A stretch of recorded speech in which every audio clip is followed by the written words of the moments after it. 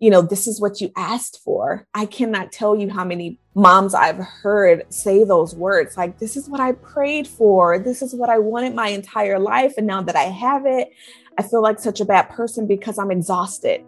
And it's like, you are a human. I'm Amy. And I'm Abby. And as women, we are constantly comparing ourselves to others. But your life isn't supposed to look like hers. Being your best self means standing firm in your decisions and always being willing to grow with a purpose. We get vulnerable and real with an honest look into the challenges and triumphs we all face. Every woman listening gets the opportunity to choose what life looks like for herself. Today, we have licensed professional counselor Chastity Holcomb on the podcast. Chastity helps mamas reclaim their identity and love themselves fully through therapy, her Mindfully You Academy, her podcast, and her Instagram account. Chastity is a mama of two, and we cannot wait to dive into all the things with her today. But first, I would love if you introduced yourself for our listeners. Yeah, so first of all, I'm so happy to be talking with you guys today. I think it's going to be such a great conversation. And like you said, I am Chastity. I am a mom of two beautiful little girls. My husband and I are raising them here in Texas. And I also have an online therapy practice for moms who live in Texas. And I also have my online membership called Mindfully You Academy. And all of those things bring me so much joy. They help me tap into different things that just make me come alive. And so I get excited and thrilled to do this work and to talk to people like you and other moms. And it's just such a great time to be alive, and a great and confusing and complicated time to be alive and doing this work. But I'm just so grateful that I have the opportunity to do it. All those feelings, right? Every single one of them. And you can feel your excitement on your episodes of Mindfully You. We were actually listening to one of the episodes, and you talked about finding your values and then operating from there. And I love this part of it. So could you go into and just tell our listeners why you think it's important to establish your values, and maybe give some prompts and some questions that we could ask ourselves to help along the way? Yeah, I think that defining your values is kind of the first stop of anything. When we are growing up, like, our parents do that for us. They get to define the rules and the direction of our lives. And so when we become adults and moms of our own, or wives, or in relationships, right, we have to kind of find our own set of rules, our own set of normal. And I think values helps us do that. It helps us to connect to the things that are important to us, the things that ultimately make us feel happy. Like, whenever we feel connected to like our most important things that drive our decisions and the way we behave and our character, how we show up in the world and in relationships, when we're really clear on those things, it helps us set those icky boundaries, right? Because it's like, actually, I don't really like the way that I feel when I'm around this particular person, or when I'm working in this job. And it's because blank, right? Like, sometimes we draw a blank when we I don't really like it, but I don't know why. I think defining your values can help you come up with that why. And so I think on that podcast that you're talking about, I mentioned how peace is one of my values. I don't like a lot of chaos. I don't like a lot of drama. I like to feel at ease. I like to feel that things are at like a flow. And so if I'm ever in a situation where things feel a bit chaotic and it's like way too risky, or it just kind of drives me on the other end of peace, I'm like, I'm not feeling this. This isn't my jam. And so now, after defining what that is, I know why that is, right? And so I can either alter that situation by saying, I'm going to tap out of this, or I'm going to adapt in a way that does bring me peace. And so, if I'm thinking about a job or something like that, maybe I like the job, but I don't like the department that I am in that job, or maybe I don't like certain aspects of that job. I'm going to find a way to make that a little bit more at ease for me. That'll bring me a little bit more peace, if that makes sense. So I think that when it comes to defining your values that ultimately drive your character and the decisions that you make and the relationships that you're a part of, I think that it's good to ask yourself things like, what truly makes me happy? What are some things that I do? What are some situations that I'm involved in? What are some relationships that I'm a part of that really truly make me happy? And then from there is, what is it that makes me happy about it? Is it that I'm able to be creative or spontaneous with this? Is it that I have, I'm not stuck into a box and I can be spontaneous? Like, what is it that makes you happy about those things, those people, those environments that you're around? And I think that's such a good starting place, because again, once you have that in place, you have your why. And so your clarity about who you are, what you want to do, the people you want in your life, it just becomes so much clearer. And sometimes I think that it's also an unlearning, because maybe our values are not the same as our mom's values, and that's okay. But it is hard to kind of separate and kind of grow up and grow into your own person. When I was listening to that episode, it all just made so much sense to me, because our values can help us decide what we will and what we won't do. In that episode, you also used a tagline that I personally love, which is "You do you." It feels like in the mom sphere, people are trying to impose their values onto other moms.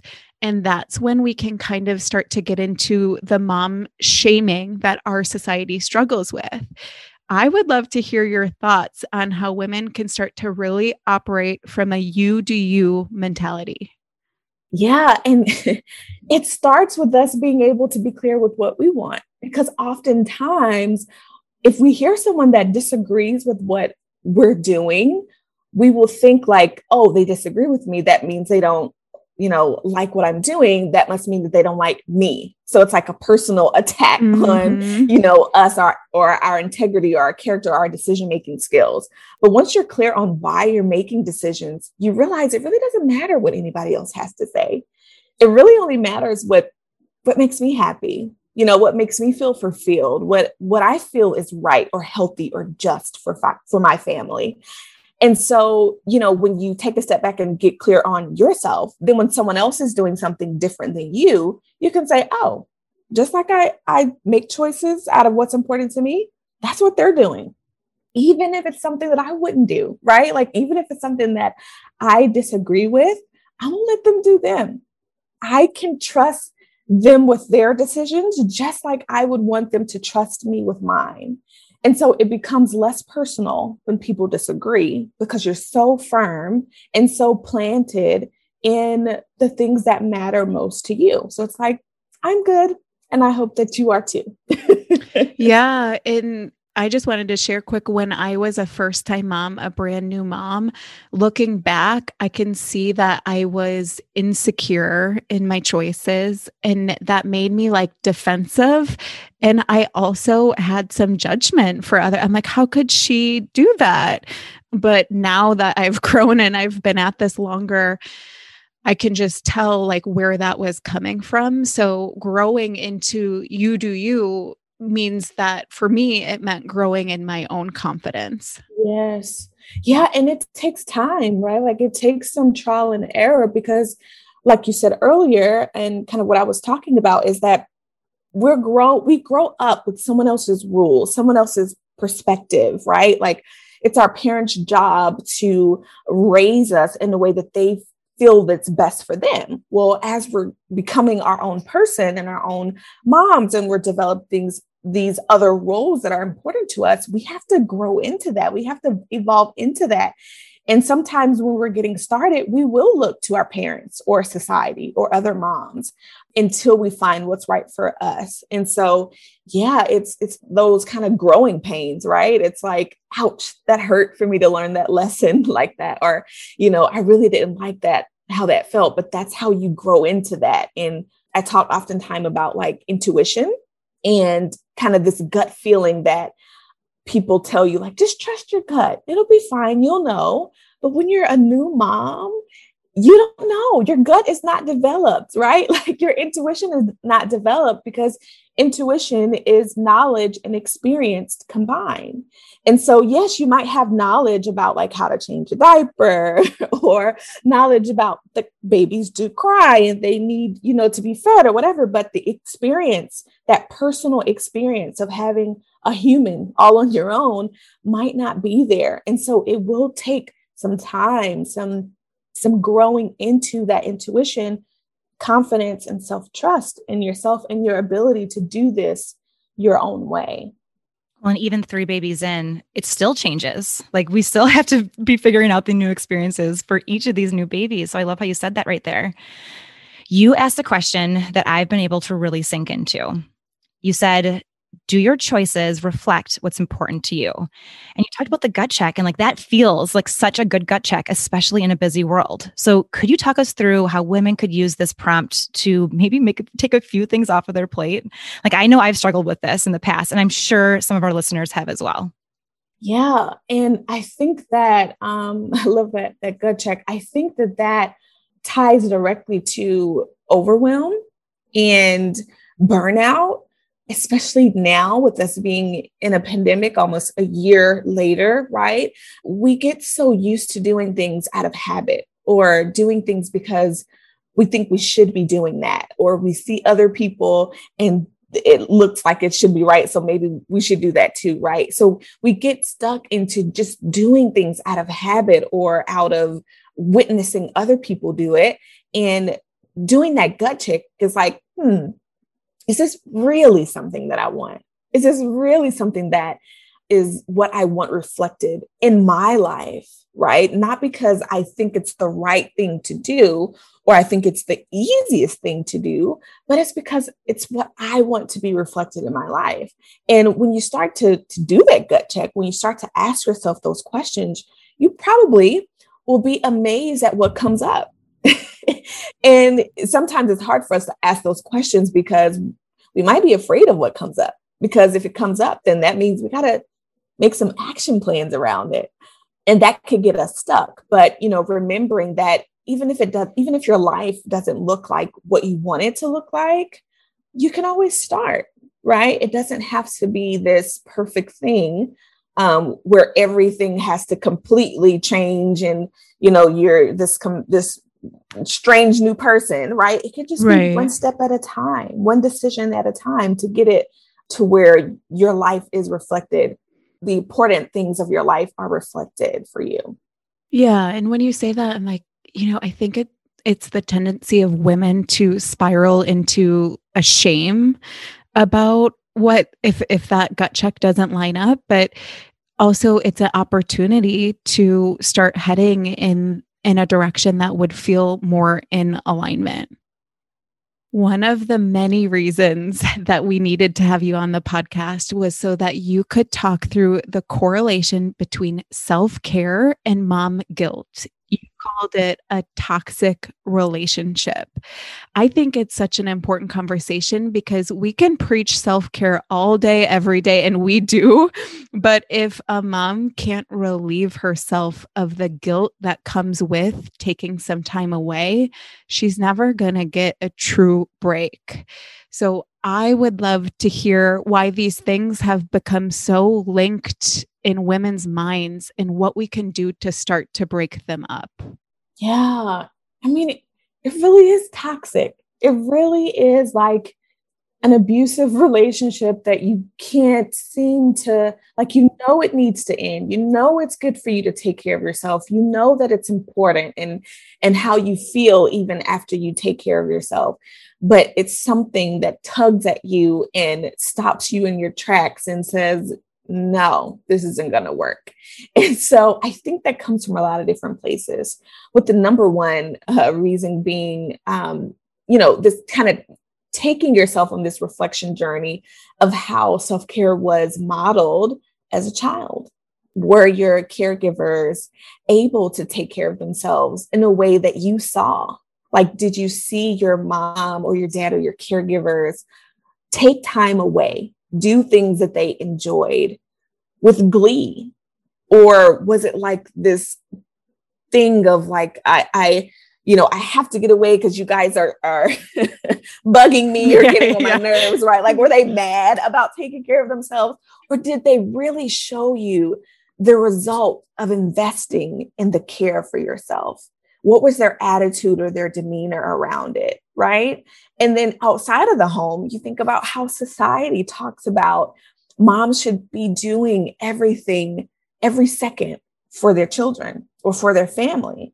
And so when you continuously see this depiction of motherhood, of wifehood, partnerhood, right, you are bombarded with these messages that you don't think are sinking in, but man, are they sinking in? And so over time, it develops this intertwine of guilt and shame. I shouldn't need this much time.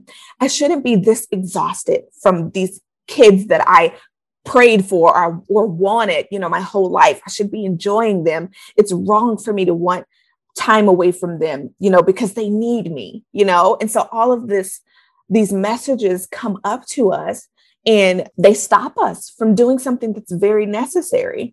And it's toxic because, over time, if you are not in a place that you are well watered, you become very dry. And that shows up in your relationships with your children, your relationships with your partner, at your job, all of the different aspects, right, of you kind of showing up. It kind of depletes a little bit because you're not well watered, you're not well taken care of.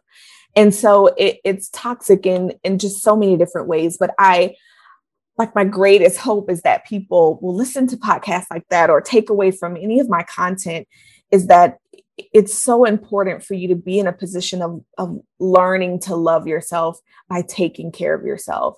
And it doesn't have to be this luxurious thing that we often see. It could be very basic.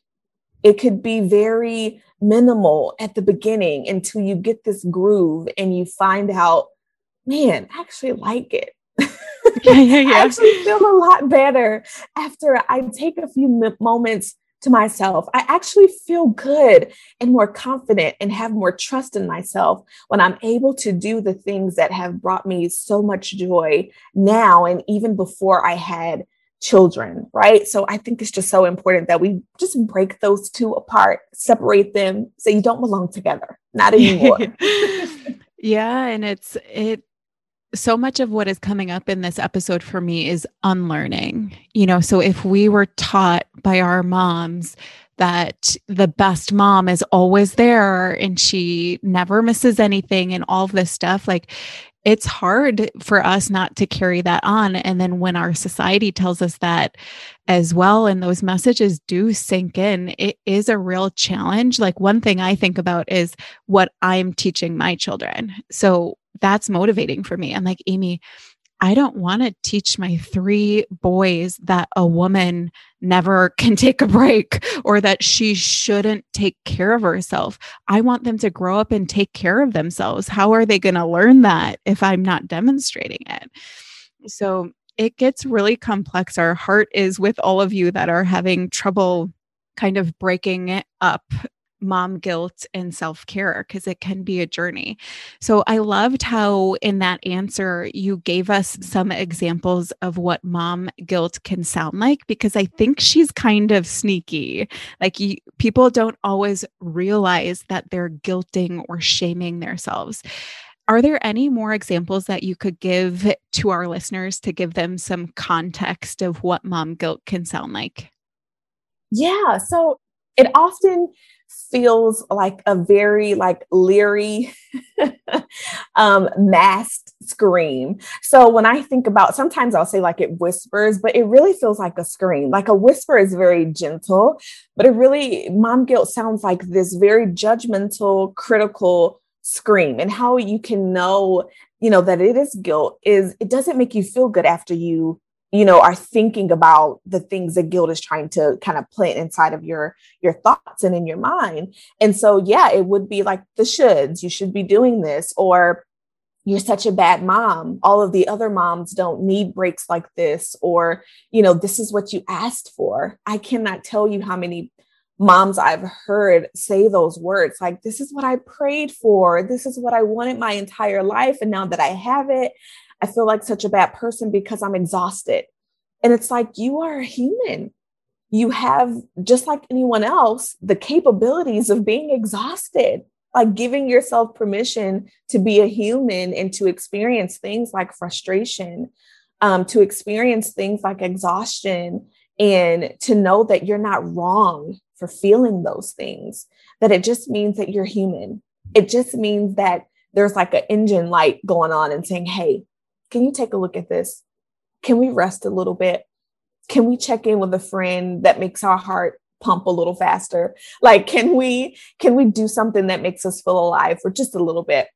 Because I'm running low on fuel right now. And so that's what those emotions are telling us. It's just to check in and do something about it versus, send you into this shame spiral of, I did something wrong. That means I'm a bad person. I'm never going to do anything right. I'm going to mess up my kids if I'm not with them every second of the day. I'm going to mess them up if they don't have all organic food. Nothing's wrong with those things. But when it stings more than it empowers you, that's how you know it's guilt. And I can hear in your voice, and I know in my own head, the compassion and grace behind that whisper versus the scream that can sometimes feel so loud and just it hurts for days on end. So that's a really good just comparison there as we start to hear and think about what it is sounding like in our own minds. And it takes practice, right? Like all of this will take practice. And one of my big mottos is progress over perfection. It's a motto. It's helped me in many areas of my life, especially as a perfectionist. Mentally, it's helped me a ton, but I adore how you talk about practice over progress. So can you dig a little deeper into this and maybe how we can start pulling it into our lives? Yeah. So I'm a fan of progress over perfection too, because it helps us be like, I'm just moving along, right? It doesn't have to be perfect. It can be a little messy. That's fine. I'm just going to get it done. And I was one day thinking about that. I was trying, it was something that I was doing for the first time. And I was like, I'm not moving like I want to be moving. Yes, progress over perfection, but I don't even feel like I'm moving. Like I feel like I'm just staying still. I'm just doing the same thing. And it hit me like sometimes we just need to practice. We just need to stabilize on that one thing. And then we'll start to see that progress that leads to us like moving in action, right? Sometimes we think we have to always be changing. We have to always be learning, doing something new, something more on trend. We have to always be fixing things around the house or making our kids this or that. And sometimes it's not about that at all. Sometimes it's just about showing up and doing the boring stuff, right? Like sometimes we won't always see this kind of evolution all of a sudden, or even those small changes that we hope to see. Sometimes we just need to practice, show up to the gym. You go for the shot, it bounces back. That's okay. I didn't get the progress that I was looking for in practice today, but I'm going to keep showing up. I'm going to keep practicing because in my practicing, I know that I will receive the progress that I'm looking for. And I think that kind of mentality can show up in so many different ways in our lives. And it puts us in a position of empowerment, right? I'm not wrong. I'm not doing anything wrong if I'm not seeing the results that I'm hoping for. If I'm not seeing this magical change that people are talking about, there's nothing wrong with me. I'm still going to practice. I think, when people are looking for like the end goal or even a lot of change at the beginning, I think that's why people lose hope. Right? Like you see it in different forms of like picking up something new. We see it at the beginning of the year when people make resolutions and it's like, I'm going to stop this because it's not really working. I'm not really losing the weight or I'm not really able to set the boundaries that I wanted to with my family. All those IG messages or all those, things I've listened to, they're not working. So it's not worth it. But what if we took a step back and said, I'm just in the practicing phase. If I keep practicing, I'll know I'll make progress one day. All of those words are going to be in my mind the next time that I get to one of those points. So thank you. Oh, that was so good. And we can lose hope, and we can also sometimes hit that breaking point where we feel so lost. And we're going to switch gears a little bit here. We hear all the time, I'm not comfortable leaving my baby with anyone, even my husband. So we would love to hear your take on how women can start to work through that before they reach a breaking point. It's something that Amy and I have both personally experienced, and it seems like a trap that first-time mamas definitely can fall into. Yeah, so I think that is something that comes up a lot, right? How am I supposed to leave my new, fresh baby with even people that I know and I love, but I don't necessarily trust that they will be okay without my presence? And I identify with that, just like you guys were saying, as kind of a new mom being like really protective, right, of the baby in that sense. And what helped me in those days, and what I tell my clients often, is that, nobody's really going to take care of our babies like we do. Like, it's just kind of a fact at this point. Nobody's really going to have that connection that we have with them, because on a biological level, that's just how the relationship is meant. That's how it's built, right? And even if they don't take care of the baby the way that we would, it doesn't mean that the baby is not being cared for, that they're not being taken care of, right? So husband or the dad, or, they might do things in a very different way than you do. They might have their own special way of connecting and bonding with a baby that doesn't really, it's not something that you would do, right? But asking yourself, is what they're doing, is it harmful, right? Is it harmful that they don't hold the baby that you do? Is it harmful that they don't rock the baby the same way that you do? If it's harmful, then you definitely might want to have a larger conversation about like why you are concerned. But if it's not harmful, if it's just different, then challenge yourself with, no one's going to quite care for my baby the way that I do. And that's okay, right? It's going to be different, and that's okay. I can give them kind of a guideline of what I do. That's what has been helpful when I'm taking care of them. The list that we create at 8, you do this, 8:15 this, then you put the clothes on, do 5 pats on the back, then lay them down, all of that. You can give them that, give them your blueprint, if you will. And then kind of let up a little bit and say, this is the guideline. If it helps you like it helps me, I hope you can follow it, right? But I know that you'll keep the baby safe. I know that you love them, right? You might not love them in the way that I do, and that's okay because we're different, but I know that you'll keep them safe. I know that they'll be taken care of. And so sometimes that is more helpful than saying, because we will think the worst thing, right? They're going to be crying on end. They're going to miss me. They're not going to take the bottle. They're not going to go to sleep. And sometimes, change is hard for little ones, but they are great at adjusting.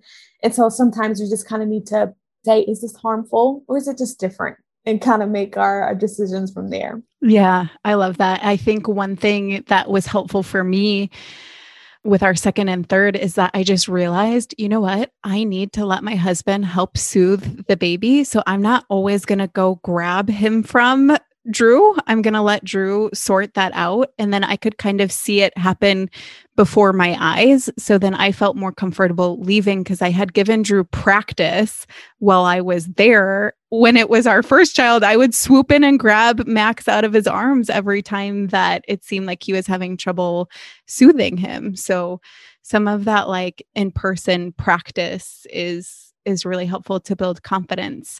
And another thing I wanted to bring up is I've heard you talk about doing the opposite of what you've seen and how that can be really hard to overcome. We kind of touched on this earlier. So my mama stayed at home for a lot of my childhood, as did a lot of my friends' moms. And I'm a working mom. So I'm doing something that I didn't see modeled to me. And maybe that's one reason that I really struggled with it at first. Is there any advice that you could give for women that are in the same situation? Because I think at first it was just so hard because I hadn't seen it. Yeah, it'll make you feel like, and especially if they did it well, right?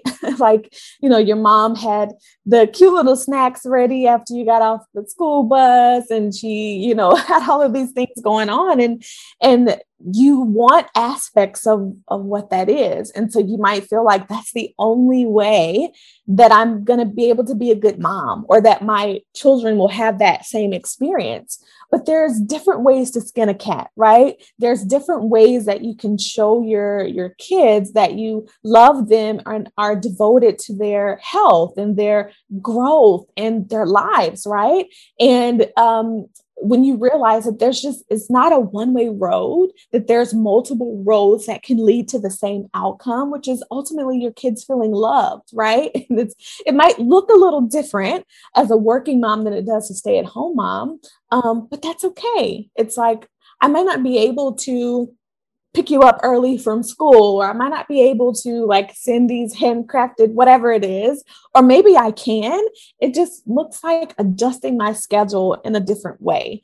And knowing, if we go back to that conversation of values, right? Maybe moms who are working from home and work from home, not that they have like polar opposite values, but the way that they are expressing those values might be different, right? Like, we all have the value to take care of our kids and make sure that they're loved and healthy, right?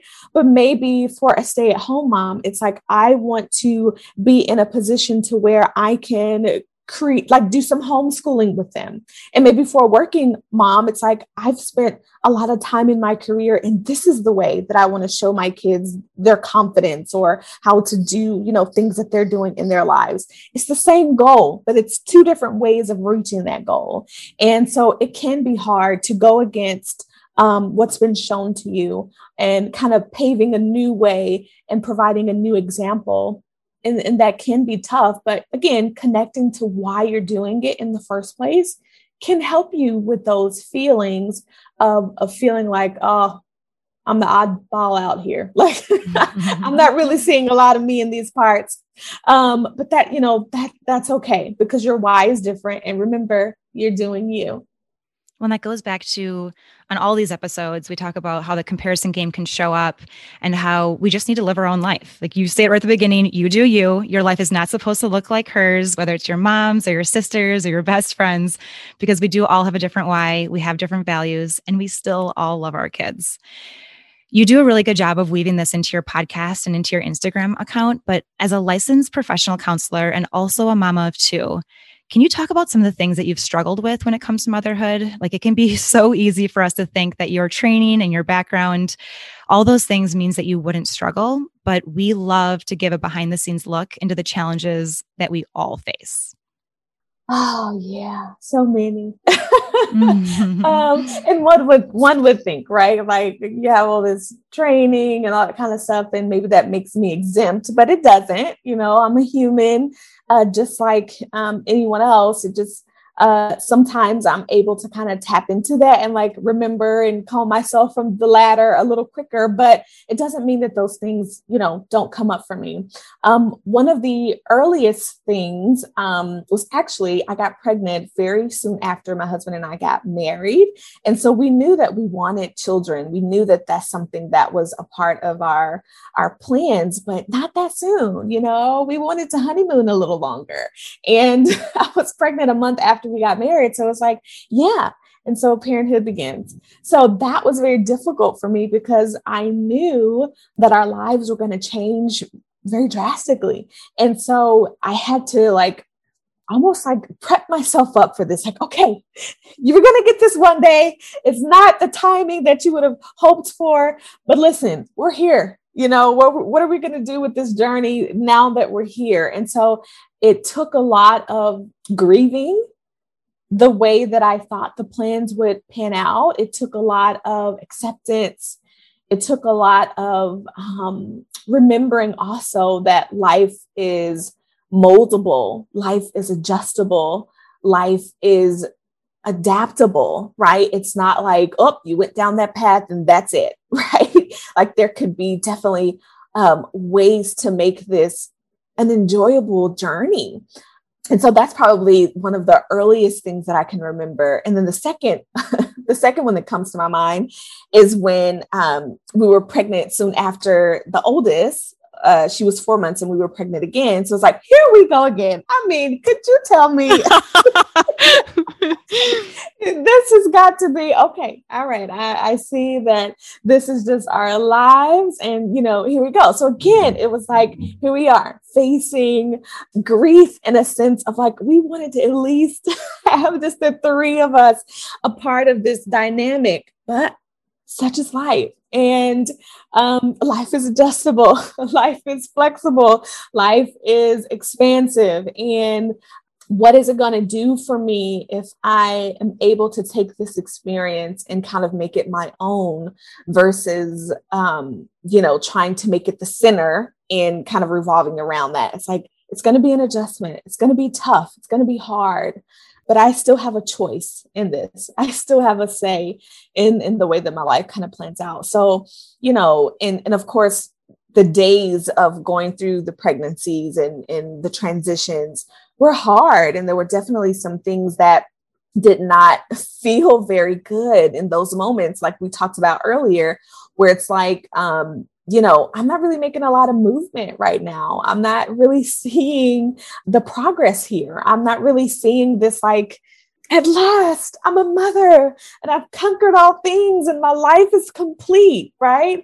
It wasn't that grand finale. It was more like, I'm going to keep showing up during these hard days that completely exhaust me.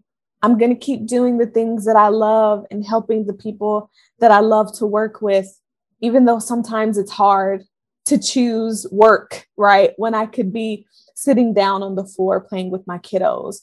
And so being put in that position of like, I have a choice here. Even if the choice is difficult and hard, I still have my choice. So.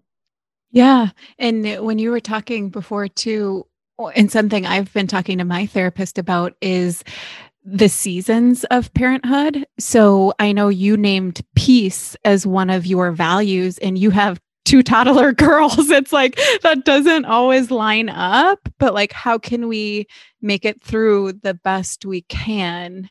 And that value might not, you might not fully feel at peace during some of these parenthood seasons, because boy, I'll tell you, toddler parenting is much louder than I ever knew. And it's much busier. And we're kind of joking right now, but it does lead us right into the next question, is that I'm sure you're hearing this from your clients. We're hearing this from our community, our listeners. People are burnt out right now. Like, we're a year into a global pandemic and people are feeling so burnt out. I would love if you could give women some tactical tips on how to maybe just work through that feeling a little bit, because I know other people are just like, well, I'm just going to wait till I have my support back. And until then, this just sucks and I'm just overwhelmed. Mm-hmm. Yeah, this is so funny. I was having a conversation just yesterday about like this grand wait that we're in. We'll just wait and see, right? We'll just wait until things, like you said, open back up. We'll just wait until school starts. We'll just wait. And after so long, when you don't have the relief that you've been waiting on, you can kind of develop this sense of hopelessness. Things aren't going to change. We're just going to be here, right? And so how can we bring those things that we're waiting for in an adaptive way into our current lifestyle? And that lifestyle, unfortunately, looks like little to no support. And it looks like toddlers screaming during a meeting. And it looks like just exhaustion from the emotional capacity that we're functioning out of right now. And so I think it's always helpful for us to, yes, remain hopeful for the future, but also live in the reality of the now. It's kind of this concept of radical acceptance. Life is what it is in this moment. And what am I going to do for this moment?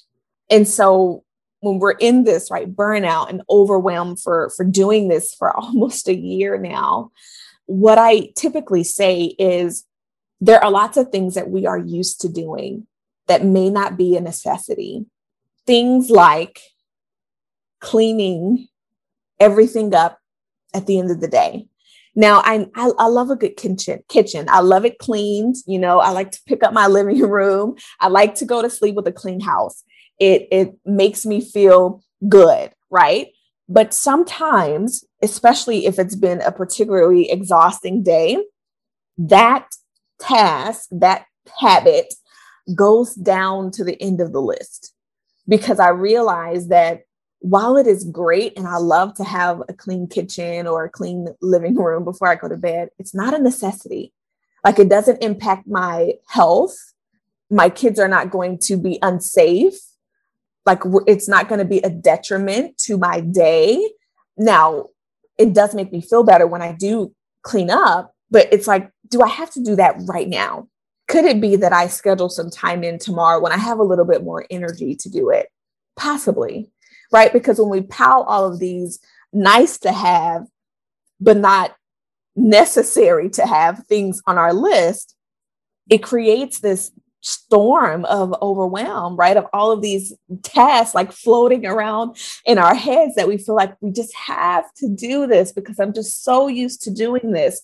I'm so used to making these meals every night. I'm so used to having these homemade snacks every day. I'm so used to having, less screen time. I'm so used to having blah, blah, blah, right? And so we feel like that should be the same blueprint that we should be functioning out of when we're in a time of crisis, or when we're in a time of like everybody is just worn completely out. And so that's not true. The things that you do in a time period where things are different, it has to adapt. It has to change. And if it doesn't change, you can lead to that burnout and overwhelm. So adjusting your expectations for what is a nice to have and what is a must have in this season is so important. And the things that are a must have for you, that maintains your emotional capacity or maintains your physical health, absolutely do those things, right? But even how you do those things might be adjusted. And so I'm thinking about the way that, if you eat certain meals, so, say you cook everything from scratch, which is awesome, but maybe your meals aren't as complicated. Maybe you're just kind of stripping it down to the bare minimum, 3 ingredient type of meals that, are quick and you can go to, versus like, I have to make a 5-course meal tonight. I have to do it because that's what my family expects of me. And that's my tradition, right? Or that's just something that I've been doing. Yes, it might be, but is it necessary in this moment? And giving yourself permission to switch it up a little bit without the shame or the guilt that you are changing who you are, and just see it as an adaptation to your environment. Adapting. Yep. That's going to be like ringing true in my mind. Oh, and being able to see the difference too between the nice to haves and the must haves. Like, it can be hard because it can feel like everything needs to be done exactly as it always has been, but it doesn't. Like, it quite frankly doesn't. Colin and I we say that we have this like safe room where even if the kitchen is dirty and the living room is dirty and toys are everywhere, we just retreat to the one room in our house that kids never play in. And it can feel good. Like, that can feel fine. Love the rest of the house is totally chaos. I love that. So let's end on something that I know many women in our community are feeling, and I personally have been struggling with for a really long time now, and that's anxiety. So you have some really helpful analogies around anxiety and what its core function is. So I'd love if you'd share those, and really how it's there to protect us, but also how can we become the person that we are meant to be, even if anxiety is still part of our life? Yes, our friend anxiety. Isn't she lovely? Oh, boy. She becomes very familiar, especially in the year that we are in or just came from, right? So anxiety is a very natural emotion that signals to us either something up ahead is unsafe, something that we're currently in is unsafe, or somewhere that we just came from is unsafe. And so anxiety's job is to try to protect us. It gives us the adrenaline that we need to go into different survival modes. The issue, though, sometimes with anxiety is she kind of gets it off. Sometimes she doesn't kind of read the room well, if we're not in the place of being able to recognize that, right? So I kind of explain anxiety as like a coat, and a coat in the winter is supposed to keep you warm and protect you from the brisk winds, the Texas brisk winds. And if you are wearing this heavy duty coat in the winter, it's great because it helps you. But if you are wearing the same winter coat in the spring, it's too heavy. It becomes a weight instead of something that's protective, right? It becomes something that feels like you're suffocating under, whether it's something that's actually serving you well. And so how we can kind of manage it and keep it from being suffocating or keep it from being this overwhelming feeling is listening to the signals and really kind of digging into anxiety. Why are you here? Like literally, you can give her a name. Patty, why are you here? What is it that you're trying to tell me? Oh, you think that I might get COVID. I hear this so many times, right? Anxiety, Patty, you think I'm going to get COVID. And I hear you because we are watching the news and we are listening to stories of so many other people who have been affected by this. And you are trying to protect me. You don't want me to get that. You don't want my family to be affected by that. Thank you so much for reminding me to keep safe. Thank you so much for reminding me to wash my hands. Thank you so much for reminding me to follow all of the precautions, right? Instead of, oh my gosh, Patty told me I'm going to get COVID. I'm going to get COVID. I'm not going to do this. I'm not going to do that. This person can't do that. Oh my gosh. And you go into all of the what ifs and right, you start believing Patty, aka anxiety, to be true versus just a warning or a signal. Hey, pay attention to this, adjust to this, right? So just because anxiety is showing up, it doesn't mean that it's true. It could be just a heads up or something that I want you to call attention to, or just be thoughtful about this. But sometimes we think those thoughts are like facts and whatever Patty says we should follow, right? But that's not necessarily true. And I think especially if anxiety has been hanging around for quite some time, it might feel that that's just who you are, that you're just anxious, that you will always be this anxious person that's always making decisions based on what our friend Patty is telling you. Right. And so you probably miss out on some things in your life because of the anxiety, or you probably, do these repetitive things because Patty is telling you that something as bad is going to happen. And so when you're able to kind of detach who you are from that feeling of anxiety, you feel more empowered to look at it as a warning sign. You feel more empowered to say, I don't have to believe that this is the absolute end all be all. I'm going to listen to the way that my body feels when I think about this thought, right? Do I feel this pit in my stomach? Do I have these headaches that keep showing up?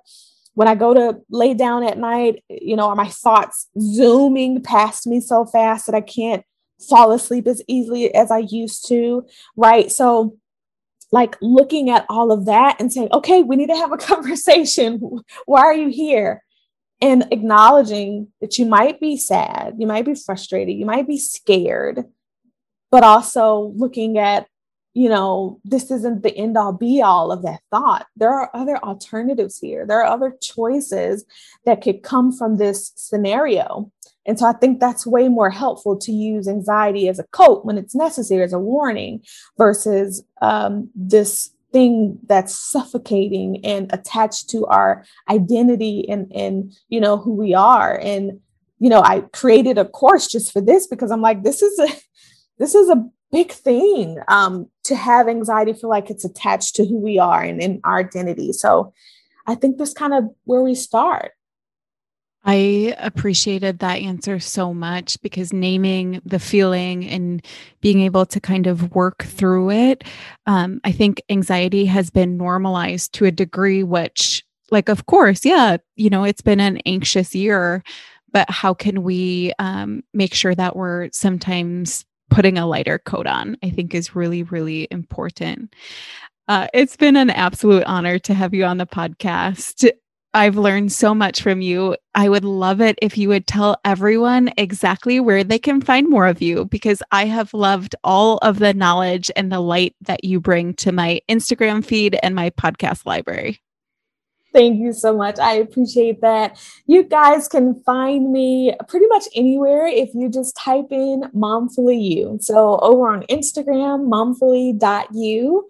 I just started a YouTube channel recently, and it's pretty much the video version of my audio podcast, which again, you can type in Momfully You and you can find me there. I would love to have you guys be a part of the community and chat with, about the things that you're learning and we're discussing. Thank you so much again, Chastity. Thank you. Thank you. And we're committed to supporting women and more women with this podcast and episodes just like this one. So if you are listening right now, you can actually help. So have you taken the 2 minutes to write a review on whatever app that you're using each week? If you haven't yet, we would love if you could make a little space today to do exactly that. So thank you again.